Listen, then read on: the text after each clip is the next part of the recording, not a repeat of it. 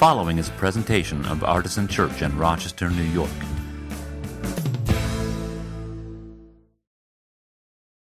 Good morning, I'm Dell. I'm part of the leadership team, and it's my great pleasure to be here this morning. So growing up, my mom always told me that I asked too many questions, and yes, I was that kid. And I haven't changed, but today I have a question, and I'll get to it in a moment. But one of the things is that Artisan's mission is to encounter God, embrace people, engage culture in the way of Jesus. And the Bible is just full of stories of encounters with God in strange and ordinary ways, like burning bushes, at wells, through angels, on walks, on mountains, and healing, like the story we just heard with Naaman. And so you get the picture. And so this Sunday, something that we wanted to do was to extend this thread. We wanted to add to the overall storyline, the biblical library, if you will, of God's movement in the world, to hear stories of how some Artisan members have and continue to encounter God in the way of Jesus. And so it's my great pleasure to welcome Dan Gladding and Angela Gladding as they answer a question that's always fascinated me, is how have you and how do you continue to encounter God in the way of Jesus? So here they are.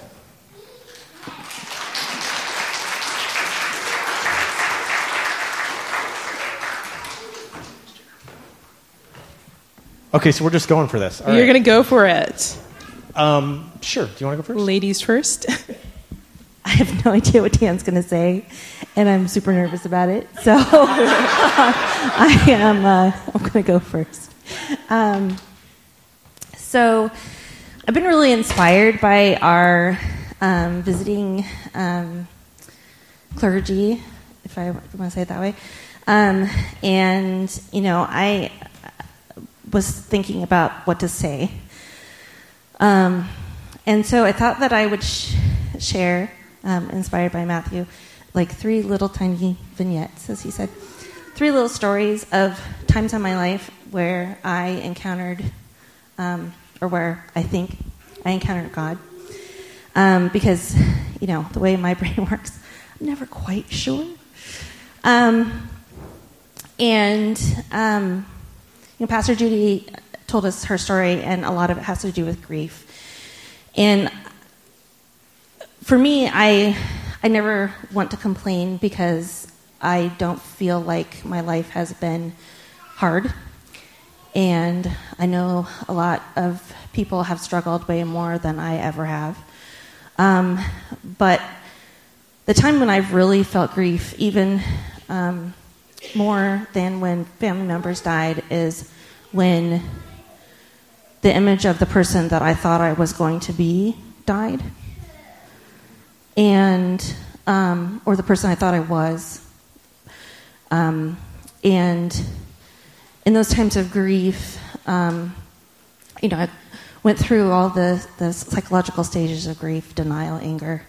But I wanted to talk today about the times that I bargained with God and what came out of that. By the way, it's kind of a stupid thing to do. Just saying. So the first story... Well, I mean, wrestling is one thing. There was no... Well, there could have been side bets. I don't know. But... So the first story was when I was 11. We were traveling back from visiting my sister who had recently gotten married and moved to Portland. And we were going to drive from Portland... back to where we lived, just outside Sacramento, California, in a day. It's a 9-hour drive. And we're from California, so, like, you know, 9 hours is, okay, that's maybe a skosh long, but ain't no thing, you know what I mean? So I know that people from New England are like, oh, my God, 9 hours, you could be in Florida. Sorry. And... So my mom wasn't feeling very well. So my dad ended up driving the whole 9 hours himself, which, you know, was interesting. But what we didn't know was that somewhere along the way, my mother's appendix burst. Best as I can tell, it was like when we crossed from Oregon into California. And the next morning, my mom was severely ill, and she was taken to the hospital, which was way down in Sacramento, like 45 minutes away. She was in the hospital. She had surgery, emergency surgery. She was in the hospital for a week, and then she was home. And she was really bedbound for another week while she had this gigantic wound because she had abscess everywhere, right? Had to close up. And my dad wouldn't let me look at it. And, it was all sorts of wrong. But the part of me that died that day, during this experience, was the part that thought my parents were invincible. And I realized that my parents were fragile. And what happened was that I decided that, well, if my mom could be gone for 2 weeks, at the drop of a hat, then I'm the only person that I can really count on. And, but I remember, my grandma came and stayed, and she kind of smelled funny. I didn't really like her. And she took my bed, and I had to sleep on the couch. And I remember staring up at this painting, oil painting that my dad had done, which was over our couch. I can be very descriptive because I remember this so well. Just staring at it, it's a painting of a sand dune, and there's like little faces and hedgehogs and stuff that I always looked for. That's totally irrelevant. And just bargaining. Because, God to me was something that we did on Sunday when we drove down to church, and, I had to ask Jesus into my heart over and over again because nobody explained to me that once was enough. But it was very distant. But I was like, okay, he did all these miracles. Maybe he can, miraculously cure my mom. And so I bargained with God, and I said, God, if you make sure my mom is okay, then I'll do whatever you want. I'll be nice to my sister. I will become a missionary when I grow up. All those things that an 11-year-old would promise. And I'm happy to say that my mom came home, and I totally forgot about all those promises that I made. But retrospect is, hindsight is 20/20. So, I know God was there, and I know He was laughing at me when I was making all these 11-year-old promises. He's like, "Yeah, sure, you're going to become a missionary. Sure, Angela. You like people, right?"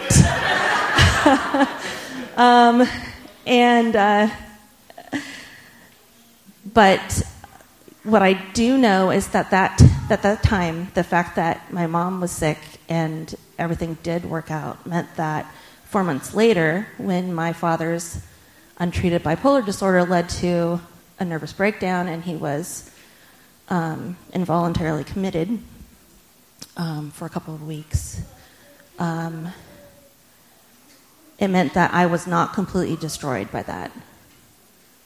I was terrified, but I could pay attention to what was happening and learn such things like your thoughts, what you're thinking about the world does not necessarily match up with reality, and that there are things that you can do about how you're feeling, better living through chemistry, you know what I mean? Which meant that several years down the road, when my own mental illness started manifesting, I knew that there was something wrong. And I didn't live in it for years and years before I sought treatment. My next story happened about 8 years later when I was 19, and my mental illness was manifesting big time. And I was grieving a part of myself. I was grieving a part of myself that was perfect. My father is a perfectionist, and he expected nothing else out of his children. And I had gone to college, and things were distracting. I was in charge of myself. And when I started getting depressed, there wasn't, a mom to get me out of bed at the same time every day and make me eat my cereal and put me on the, make sure I got dressed and go to school. And so when depression hit when I was 19, what happened was I stayed in bed and I failed calculus and I almost failed physics because math and sucks. And sorry, what? And I was in probably one of the darkest places that I have ever encountered. And there was this gaping hole in me.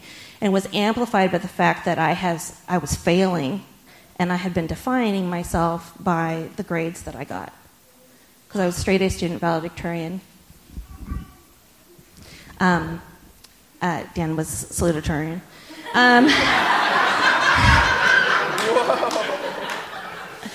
He has a big chip on his shoulder about it, by the way.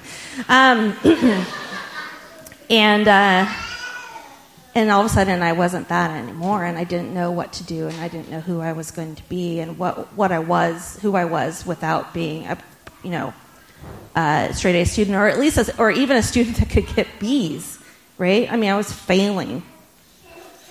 And so, I started self-harming, and trying to keep this PG. So there were a lot of self-destructive behaviors that started happening, and I know God was there because I didn't actually experience the severe consequences that I could have. I did some really stupid things, and I'm here. I didn't ruin my life. But I was grieving, and I bargained with God. I said, God, will you just take this hole out of my chest? Will you just take this sort of mind, open, black pit that I cannot crawl, out of on my own, and I'll do whatever you want. I will surrender my will, and I'll become the missionary, and I'll get an MD so that, see, there's a theme, right? I'll get an MD so that I can go and help dying people in Africa and the like. And I ended up two things that changed that. One, I got together with this dude who, and his positivity is a force of nature. And I also went, oh yeah, chemistry, right? And I went to the health clinic and I got myself on antidepressants. And then I forgot about all the promises that I had made to God. And God said, hey, this is a thing that you've lived through, and you've had to change your medications, and you figured out how to get help. And in retrospect, now that's equipped me to help other people. So finally, I know I'm way over my amount of time, but the last story I want to help actually happened when I have no idea how old I was because math. But it was 2013. So after we had moved to Rochester, and I wasn't a missionary, and we had started coming here to Artisan, and I really felt different. But I'm a scientist. I had gone through my 4.5 years of my PhD and then my 7+ years of a postdoc. And I'm I'm invested, right? I am going to be a scientist, damn it. And, but science is not a lucrative career. Well, it's not bad, but you have to self-fund yourself to some extent by getting grant funding. And in the absence of that, you don't have a job. And I was at the point where if I didn't get grant funding, I was going to be out of a job pretty quickly. The university had given me some funds to start my lab, but those were almost gone. I had a matter of months before I ran out of money. And I had all these grant applications that I had written and put in, and I knew that, they were good. And I also knew, again, that it didn't matter that they were good. That there isn't enough money to go around, and not every grant that's good is going to get funded, and you just have to get lucky. You have to find somebody on the committee who's reviewing them that believes in you, or believes in your science, or, is in a good mood or something, or knows somebody that you know who, stupid stuff like that. But I was failing again, and I'm like, oh God, I'm a scientist. My whole identity is based on the fact that I'm a smart person. And why can't I be smart enough to get this money? And I had been trying for 5 years plus to get this money over and over again. 3 times a year, grant deadlines. And nothing was working.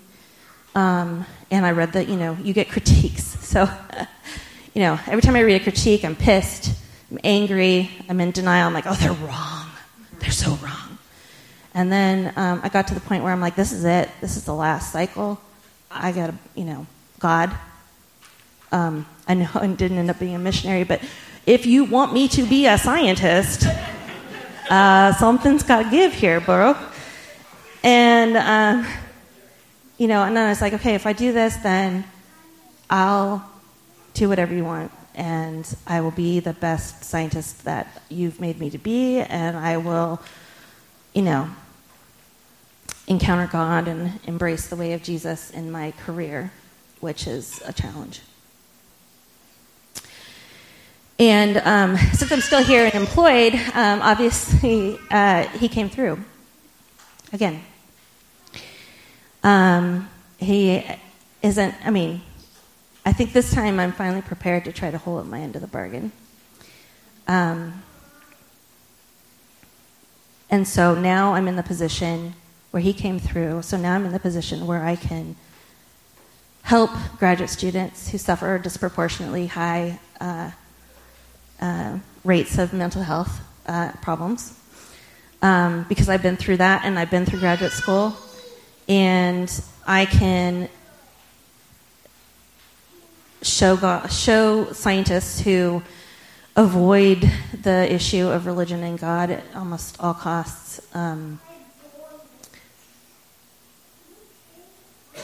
What a Christian scientist, not those kind of Christian scientists, but what scientist who's a Christian looks like and acts like, and find a third way, rise above the politics and the, and the crap and the backbiting and all that kind of stuff. So, again, this is all where I've seen God work in my life, but I want to make sure that you understand that I didn't see it when it was happening. When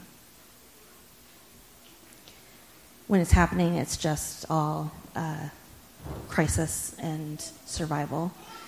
But I think my faith now is so much stronger because I know that I can see where God has been involved in my life.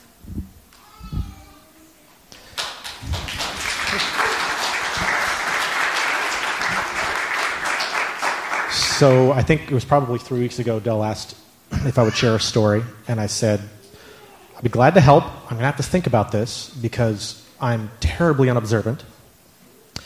And some people have been described as having a memory like a steel trap, and mine is more like a colander. So I'm sure I encounter God in the way of Jesus every day in my life all around me, and it's just... But I said, hey, I've got great stories about the guidance of the Holy Spirit and how it got me here. And Del was gracious enough to say, hey, we're a Trinitarian church. That counts. Talk about the Holy Spirit. That's fine. So I was all ready to talk about the Holy Spirit. Those of you who have been here long enough and saw me baptize here have heard this story of how a lot of seemingly innocuous decisions, the first one being stepping out in faith when we were both graduating college, deciding to get married, and it was a decision from me, who had grown up on the West Coast, to marry this woman who I adored and move with her across the country to Birmingham. I thought I might need a passport to go to Birmingham. A whole new culture, a whole new city, a whole new everything, totally away from everything we knew because she needed to start grad school. And I was not then a Christian, but knew that my wife was, and said, well, I started reading the Bible and just trying to find out what this was about, and felt a prompting, just go, like Abraham, just go. So I went. And I was all ready to tell the rest of that story because I'm here now and it's important. And in the middle of thinking that out and planning that story, I got one of these, McFly, hello, the Holy Spirit, reminding me of an incident 3 days before. Did I mention my memory? When I did encounter God in the way of Jesus, and the Holy Spirit was just saying, hey, dummy, the least of these, the least of these. And, of course, that's reminding me of Matthew chapter 25, on verse 34, Jesus has been talking about the goats and the sheep, which is really about, nations that treat people right and nations that don't, and maybe we could learn something from that. Verse 34, then the king will say to those at his right hand, come, you that are blessed by my Father, inherit the kingdom prepared for you from the foundation of the world. For I was hungry, and you gave me food. I was thirsty, and you gave me something to drink. I was a stranger, and you welcomed me. I was naked, and you gave me clothing. I was sick, and you took care of me. I was in prison, and you visited me. Then the righteous will answer him, Lord, when was it that we saw you hungry and gave you food, or thirsty and gave you something to drink? And when was it that we saw you a stranger and welcomed you, or naked and gave you clothing? And when was it that we saw you sick or in prison and we visited you? And the king will answer them, truly I tell you, just as you did it to one of the least of these who are members of my family, you did it to me. So, not that I had that whole verse memorized, but the least of these, this is you have done to the least of these, you have done to me, it has stuck with me. And a few nights before this conversation, I'd gathered with a group of guys from Artisan for coffee at Spot Coffee. And the whole intent was just to get guys together and just kind of start to grow some bonds, start to grow some relationships, something that's been missing for a while. And we were literally just enjoying some coffee, light snacks, conversation, and a man came in who was apparently homeless. He was not very clean, and he started asking if we could help. Did we have any money? Could we help him out? And on instinct, my voice said, I'm sorry, I don't have any cash, which is typically true. I don't carry cash. And normally when that question comes, I'm on the street, and the fact that I don't have cash limits my ability to do anything. And so that instinct came out, and that's what it said. And similar mumblings and mutterings came from the rest of the table. And then in the middle of that, one of the staff at Spot Coffee came out and politely but firmly, sir, you cannot bother the customers. You're going to have to leave if you're going to bother the customers. And this guy said, okay, I'll just sit down. I won't bother anybody. And that was that. Right up until my friend Elliot stood up and worked through the discomfort of a strange person, a homeless person, someone not like him, asking for help, and the discomfort of, again, this person was very polite, but a representative of Empire saying, you're not welcome, setting up a rule, you can't be here. Elliot worked through both of those things, walked over to the man and started talking to him, and walked up to the counter and bought him something to eat. Because, of course, it didn't matter whether or not I had cash. I used a little piece of plastic in my wallet to buy myself something to eat. Of course I could have got something for this gentleman to eat. But I didn't. My instinct, my fear, shut me down right there. And Jesus went over and stood in the heart of my friend Elliot and acted that day and helped the least of these. And I turned around and looked and saw him at the counter, and the lady at the register was uncomfortable. And Elliot was just talking to the guy. I don't know what they talked about. It's not important. But he just met this person, human to human, and had a human moment of connection, gave the guy what he needed right then, which was something to eat. Gave him a moment of human connection, and then the guy sat down and had his food, and we went on with our evening. And since the Holy Spirit knocked on my head, that story hasn't left me. And I'm reminded of that is encountering God in the way of Jesus. I saw it that day, and this gentleman who needed help saw it that day. That's what we should be doing. That's what we should be seeing. That's how we will change our nation into a nation of sheep instead of goats, is one person at a time doing what should be doing, helping the least of these. I was told I needed to keep it under 5 minutes. So.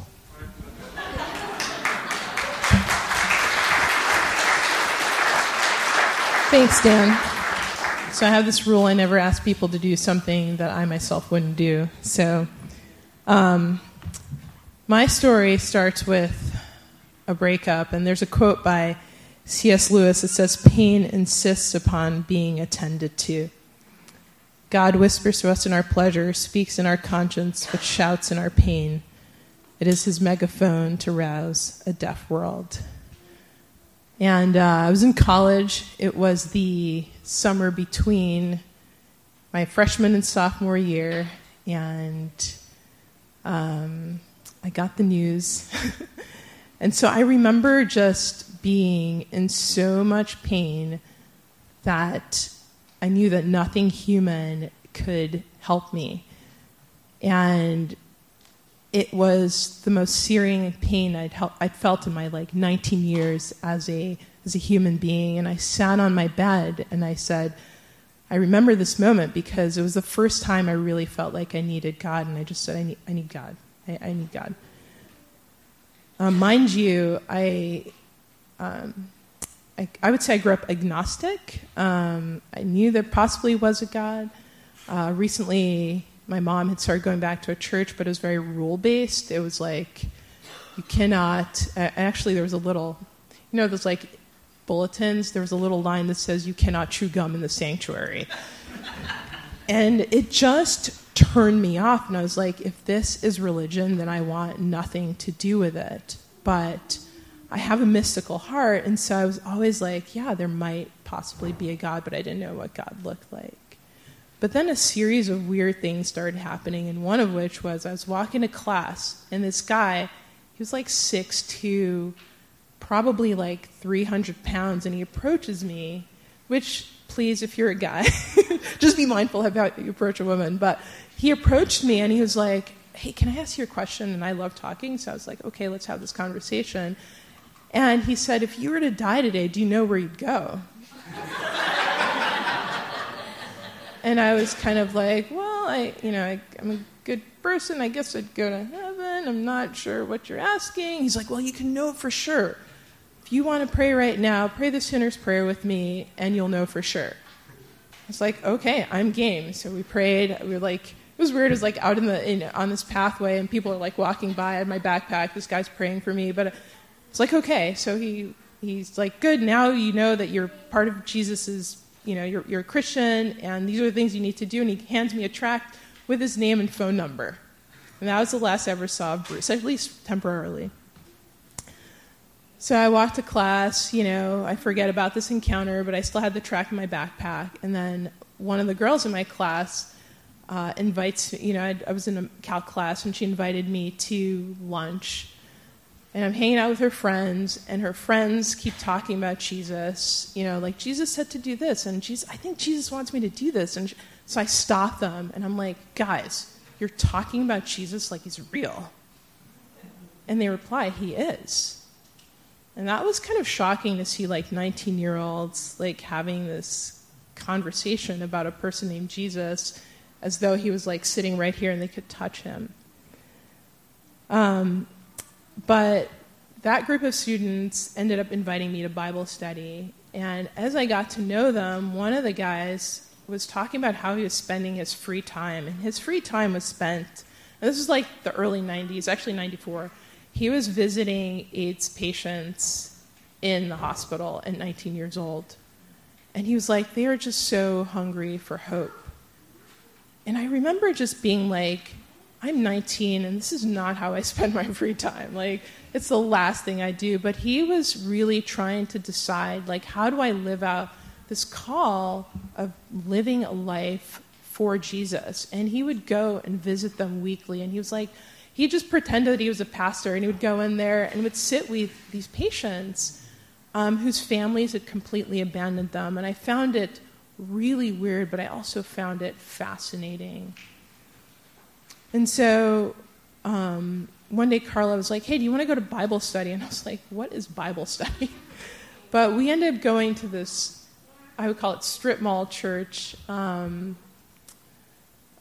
it was a Pentecostal church. So if you've ever been to a Pentecostal church, you know that people are falling over, speaking in tongues. I mean, it was just complete and total chaos, to put it lightly. But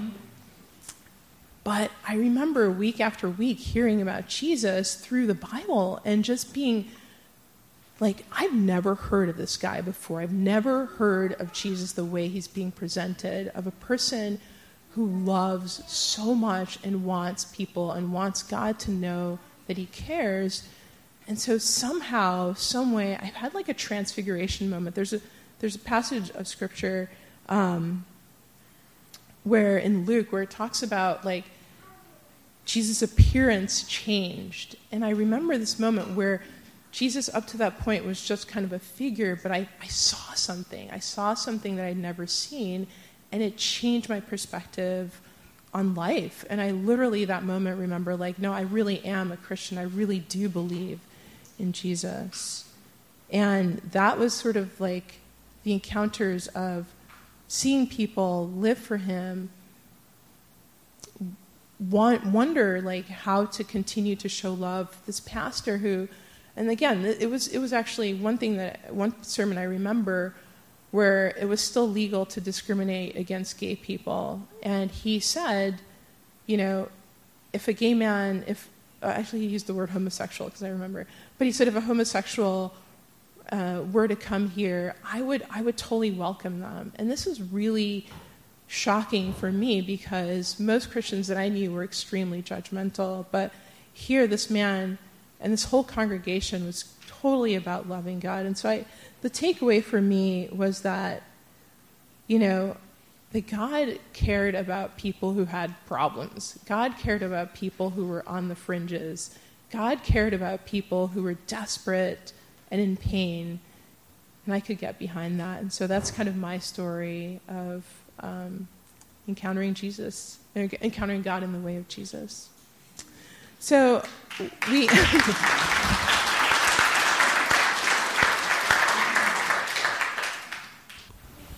So this is the time for communion, and I hope that this represents an opportunity for anyone to encounter Jesus. And so if you would, this is an open table. It's not for members only, but if Jesus were to invite you to come and have a meal, and you say yes, then you are welcome here. We usually take the bread and we dip it in the wine or the juice. There's a gluten-free option. There's going to be a member of the prayer team in the back if you want to pray with someone. And the band will come up and play music. But communion, I'm going to open up our communion by saying that this is the table, not of the church, but of the Lord. It is the table, it's to be made ready for those who love him and those who want to love him more. So come, you who have much faith and you who have little, you who have been here often and you who have not been for a long time, you who have tried to follow and you who have failed. Come not because it is I who invite you, it is our Lord. It is his will that those who want him should meet him here. So, come for communion.